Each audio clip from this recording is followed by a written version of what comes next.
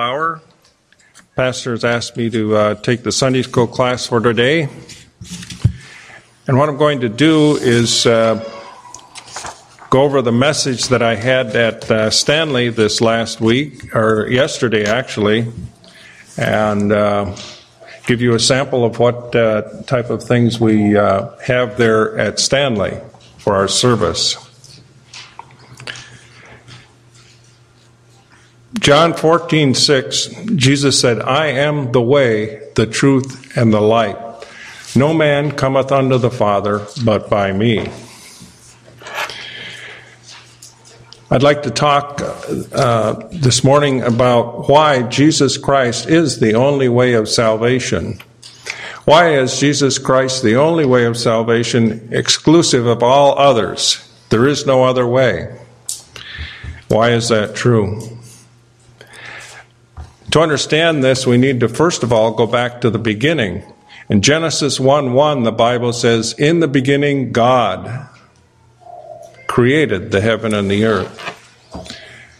There was a time when there was nothing else but God.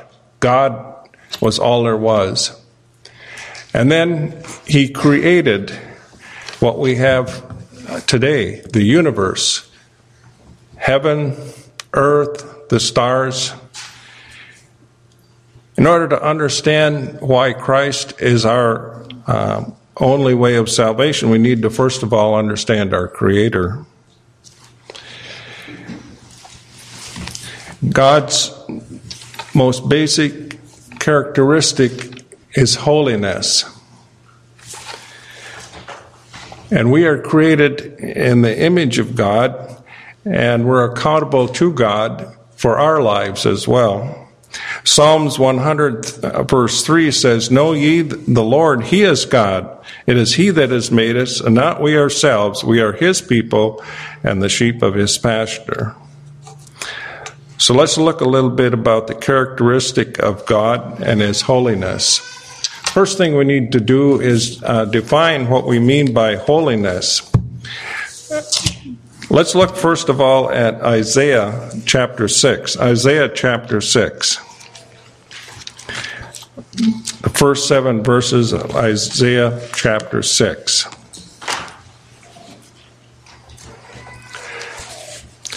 In the year that King Uzziah died, I saw also the Lord sitting upon a throne, high and lifted up, and His train filled the temple.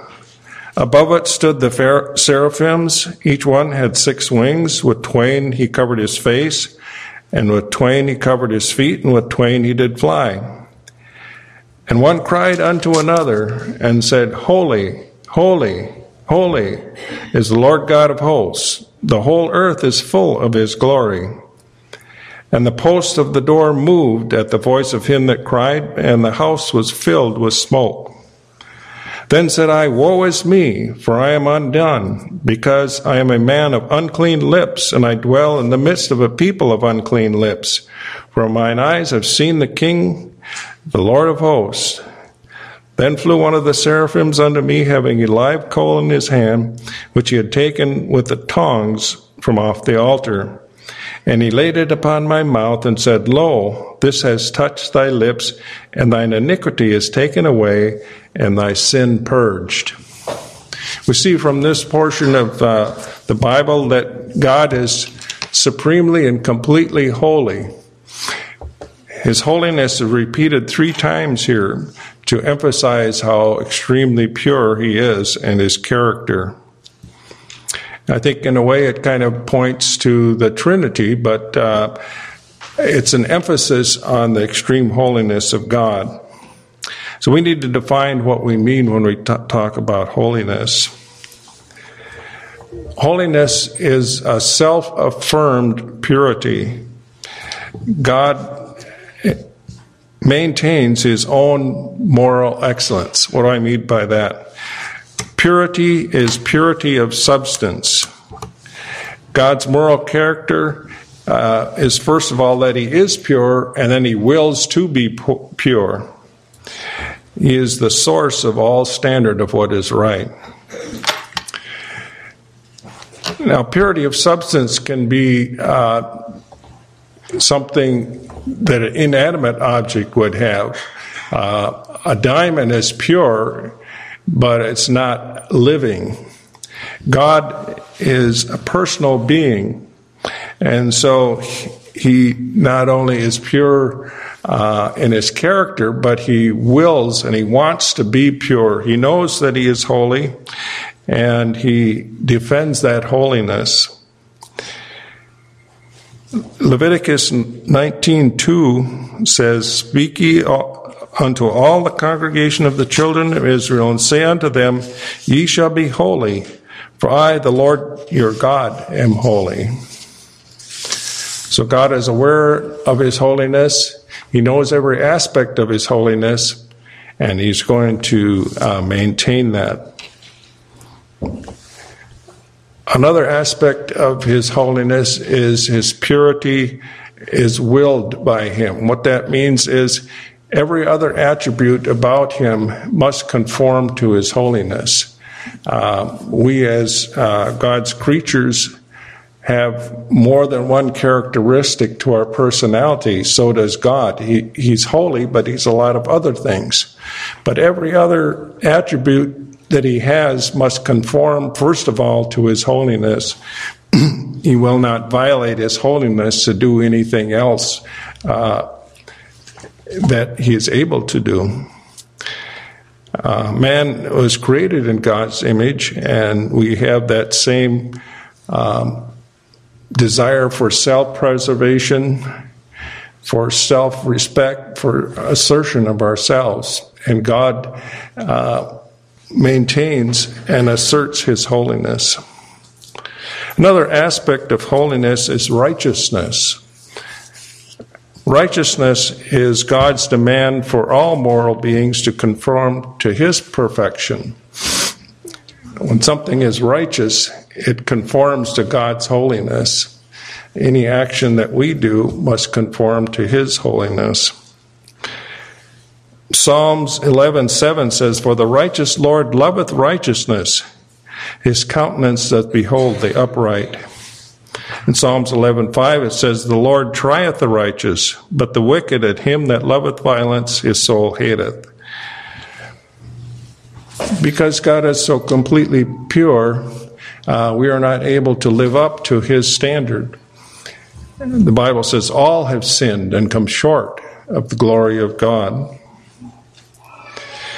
Isaiah 64:6 says, "But we are all as an unclean thing, and all our righteousness are as filthy rags, and we do fade as a leaf, and our iniquities like the wind have taken us away." Romans 3:10 says, "There is none righteous, no, not one." And again, all have sinned and come short of the glory of God. So we cannot live up to God's righteousness, his moral perfection. There's another aspect of God's holiness, and that's justice. Justice is visiting our nonconformity to God's perfect holiness with loss and suffering. In other words, if we break God's law, we suffer for it, and he will punish that breaking of his laws that come from his holiness. Justice is purity, demanding purity from creation. And it's another expression of God's holiness. Justice demands and binds God to punish just as much as it binds us to be punished as we sin against God. Psalms 89:14 says, "Justice and judgment are the habitation of thy throne. Mercy and truth shall go before thy face." Part of justice is individual responsibility for our actions. Ezekiel 18:20 says, "The soul that sinneth, it shall die. The son shall not bear the iniquity of the father, neither shall the father bear the iniquity of the son. The righteousness of the righteous shall be upon him, and the wickedness of the wicked shall be upon him." So we are each individually accountable to God for our actions. We can't put our guilt onto someone else. When we stand before God, we are each individually responsible for our lives and the fact that we did not live up to God's perfect holiness. So that's justice. But as I mentioned before, God has much more to his person than just holiness. And one of the aspects of God is love. And we know that throughout the Bible. And John tells us that God is love in 1 John. But the love of God is a rational affection. And it's grounded in conformity to his holiness. He will not do anything in love that will not also conform to his holiness. And we know that from our own experience that love has to have certain other restraints and things attached to it to be true love. A person may go beyond the bounds of what is good because they love something and it's not right. God's love always is controlled and filtered through his holiness. Psalms 116 verse 5 says, "Gracious said the Lord, and righteous. Yea, our God is merciful." Another aspect of God's love is the ability and the possibility of God to suffer. God can suffer for our sins, on account of our sins. His holiness necessitates punishment, but God took that punishment upon himself for us. And this is atonement. This is the love of God, that he must punish sin. Justice requires a person that sins must die, but God took that punishment upon himself and died in our place. How did God reconcile holiness and love? It's through substitution. Substitution. Substitution is something that isn't known to the law. We just saw a little while ago, the soul that sinneth, it shall die. So that is the law. So substitution is above and beyond the power of law. It's an operation of grace. It's God's grace. But even grace does not supersede the law, but it fulfills the law. It must fulfill the law.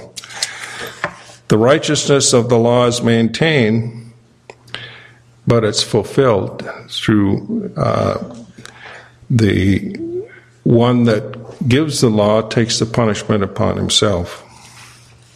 John 3:16 said, "For God so loved the world that he gave his only begotten Son, that whosoever believeth in him should not perish, but have everlasting life." So let's look at some examples of substitution and see which would be just and right for God to do. Let's look at Romans 3. Romans 3, starting at verse 24.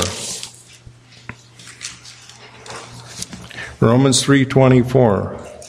"Being justified freely by his grace through the redemption that is in Christ Jesus, whom God has set forth to be a propitiation through faith in his blood, to declare his righteousness for the remission of sins that are past through the forbearance of God, to declare, I say, at this time his righteousness, that he might be just and the justifier of him which believed in Jesus.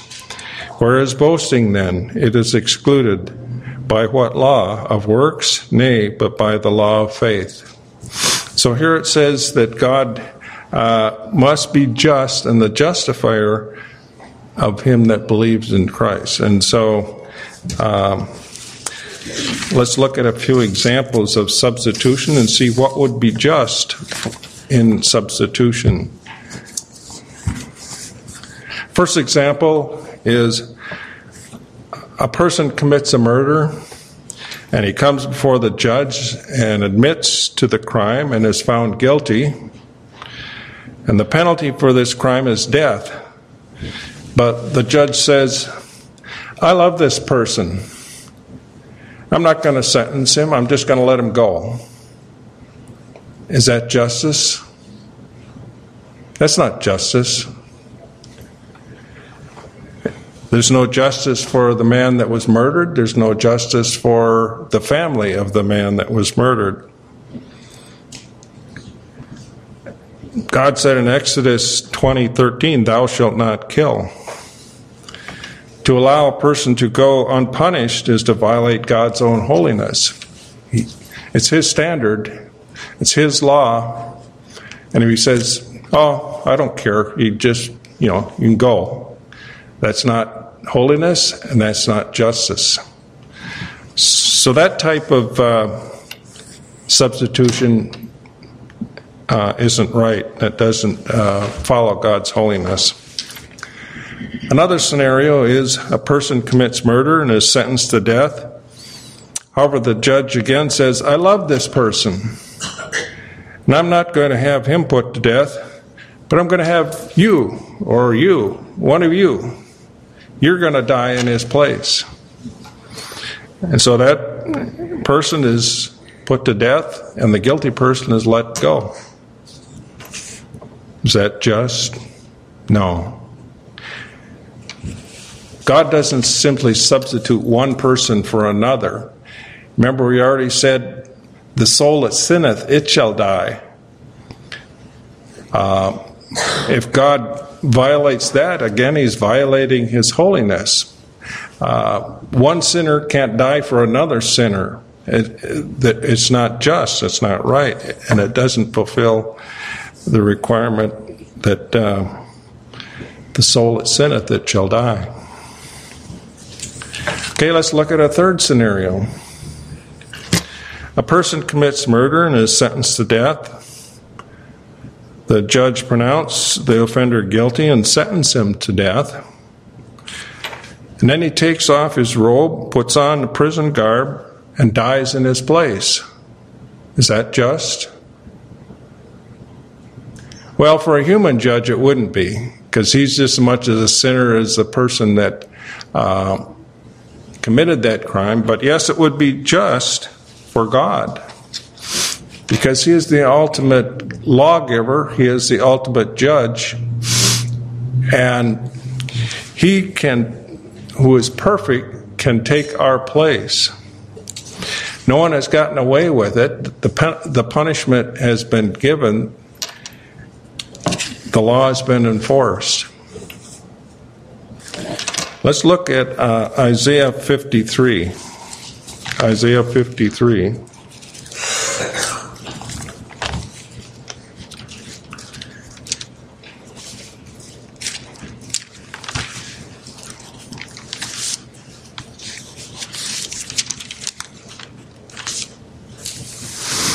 Starting in verse 3, this is talking about Jesus Christ. Isaiah 53, starting in 3.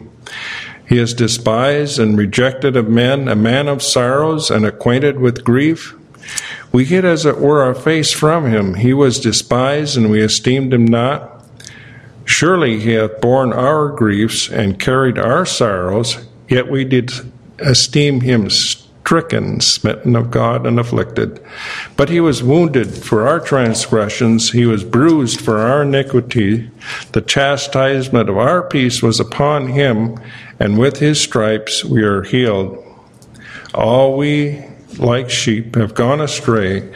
We have turned every one to his own way. The Lord hath laid on him the iniquity of us all. So this substitution satisfies God, because God Himself died for our sins. The one that pronounced the judgment is the one that took the penalty upon Himself and paid the price for breaking the law. Now let's continue with the scenario that we just talked about. After dying in the offender's place, the judge raises from the dead and comes back into the courtroom and gives the guilty offender the option of either accepting what the judge did for him or die for his own crimes. And that person accepts the judge's offer and is pardoned. Is that just? Yes, it's just, because the crime has been paid for. The judge himself paid for it. He didn't make anyone else pay for it. He didn't substitute anyone else.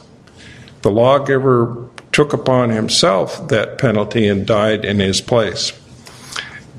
And he offered that person the choice of accepting what he's done for him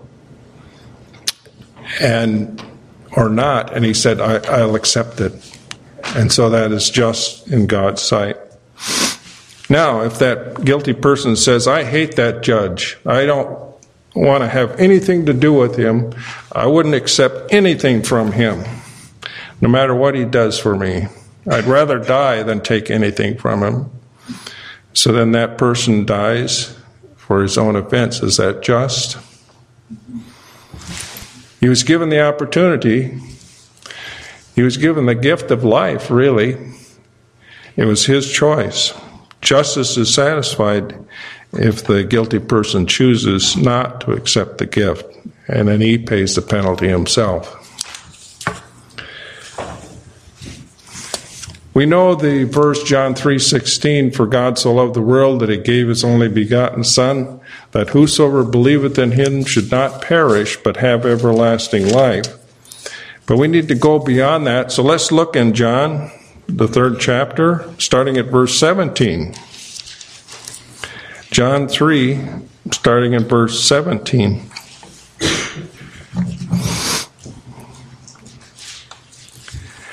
For God sent not his Son into the world to condemn the world, but that the world through him might be saved. He that believeth on him is not condemned, but he that believeth not is condemned already, because he hath not believed in the name of the only begotten Son of God. And this is the condemnation, that light is come into the world, and men love darkness rather than light, because their deeds were evil. For everyone that doeth evil hateth the light, neither cometh to the light, lest his deeds should be reproved. But he that doeth truth cometh to the light, that his deeds may be made manifest, that they are wrought in God. So here it tells us that if we reject what God has provided through Christ, we're condemned already, because we've rejected the only way of salvation that God has provided through Christ. And as we mentioned before in Isaiah, the Lord has laid on him the iniquity of us all. And as Pastor has mentioned several times in the book of Romans, the word reckon or accounting. So God has taken our sins and reckoned and accounted them to Christ's death on the cross, and he's taken Christ's righteousness and accounted it to us for salvation. We mentioned before, why is Jesus Christ the only way of salvation? First of all, he's our creator.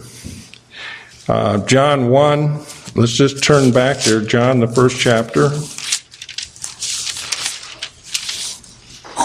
starting at verse 1. In the beginning was the Word, and the Word was with God, and the Word was God. The same was in the beginning with God. All things were made by him, and without him was not anything made that was made.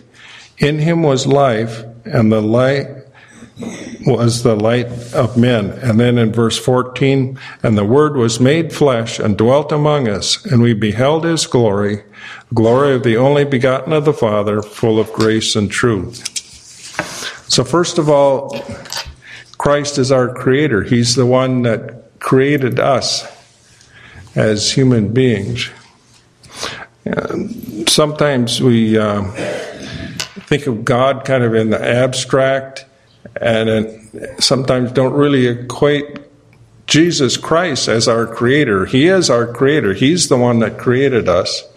The very one that came to this earth and walked and was among us as a human being is the same one that created us as human beings. So he has the right of judgment as, first of all, being our Creator. And then he is also our judge. Let's look at Acts 10. Acts 10.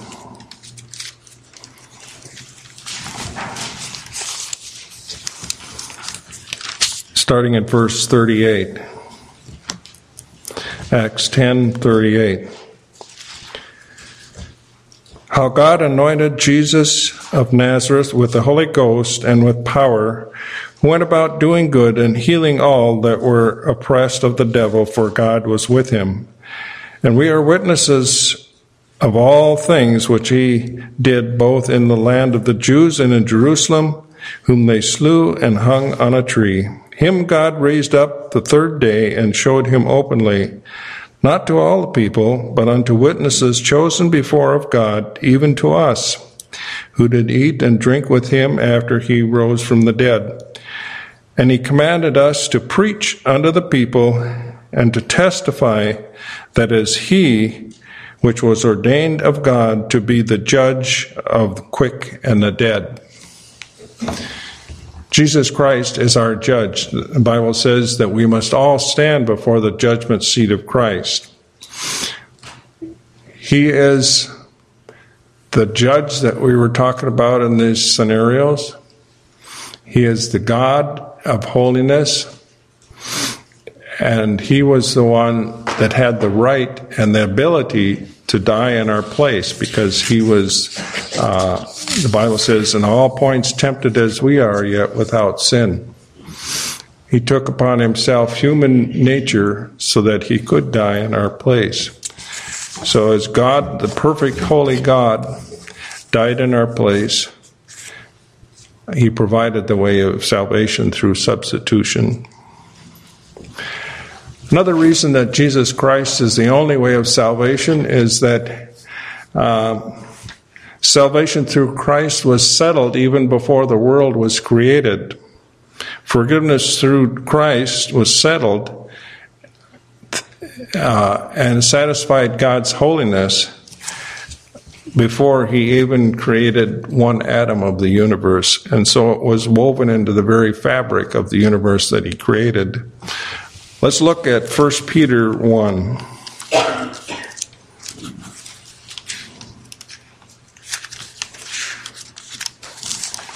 1 Peter 1 in verse 18. 1 Peter 1:18.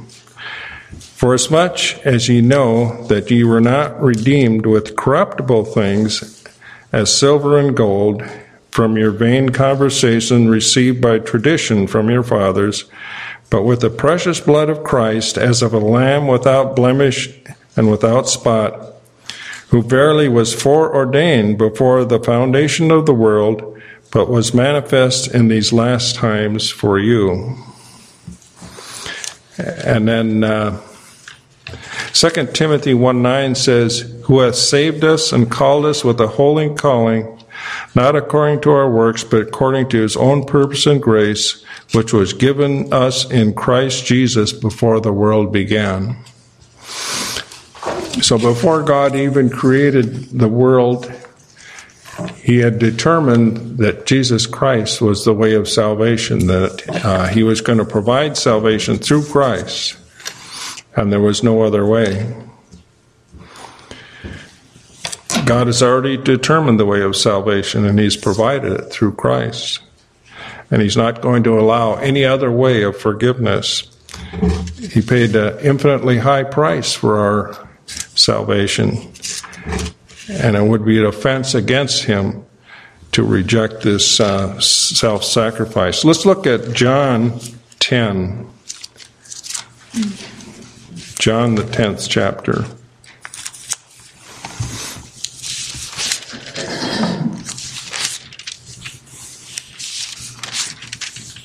starting in verse 1, John 10. Verily, verily, I say unto you, he that entereth not by the door into the sheepfold, but climbeth up some other way, the same is a thief and a robber. But he that entereth in by the door is the shepherd of the sheep. And then skip down to verse 7, it says, Then said Jesus unto them, Verily, verily, I say unto you, I am the door of the sheep. So what Jesus is saying here is that if you try any other way of salvation, God considers you a thief and a robber. You're going around what God has already provided through Christ. Jesus said, I am that door of the sheep. And if you try and crawl in any other way into heaven or go around what God has already provided, God considers you a thief and a robber. God has already determined the way of salvation. Again, Jesus said, I am the way, the truth, and the life. No man cometh unto the Father but by me. If we disrespect what God has done for us, and either through neglect or ignorance or hostility, reject what God has provided, we can expect God's judgment. Let's look at Hebrews 10. Hebrews 10, verse 29. I actually start in verse 28. Hebrews 10:28. He that despised Moses' law died without mercy under 2 or 3 witnesses. Of how much sorer punishment, suppose ye, shall he be thought worthy, who hath trodden under foot the Son of God, and hath counted the blood of the covenant wherein he was sanctified an unholy thing, and hath done despite unto the Spirit of grace. It's a very fearful thing to stand before God on our own merit and reject or neglect what God has provided here through Christ, the blood of the covenant, and done despite to the Spirit of grace. So God has ordained there be no other way except through Jesus Christ. When Paul was in Philippi on his missionary journey through there, he was beaten and put into prison, and during the night God sent an earthquake, and it opened the doors of the prison and released all their bonds, shackles, or whatever were holding them. And the prison guard saw the doors open, and he was going to kill himself because it was the duty of the person that was in charge of the prison to guard the prisoners with his life. And so if they escaped, he would be killed. So he was going to kill himself. And at the last moment, Paul cried out, "Don't harm yourself, we're all here." And that man came in, trembling, the Bible says, and asked, "What must I do to be saved?" He'd perhaps heard Paul preach. He'd heard him singing hymns during the night. So he knew that he needed to be saved. And he asked, "What must I do to be saved?" And Paul said, "Believe on the Lord Jesus Christ, and thou shalt be saved." And that's what he did. He accepted Christ as his Savior, as his substitute, and he was saved in his house. And he was that close to eternity, going out into eternity without Christ. But he heard the gospel, and he accepted Christ, and he was saved. God is merciful, but he's also holy, and he must provide salvation in a way that will satisfy his holiness and yet accomplish his love towards us. And that way is Jesus Christ. We don't have a whole lot of time at Stanley, so that's all I have. So let's close in prayer at this time. Heavenly Father, we're truly thankful that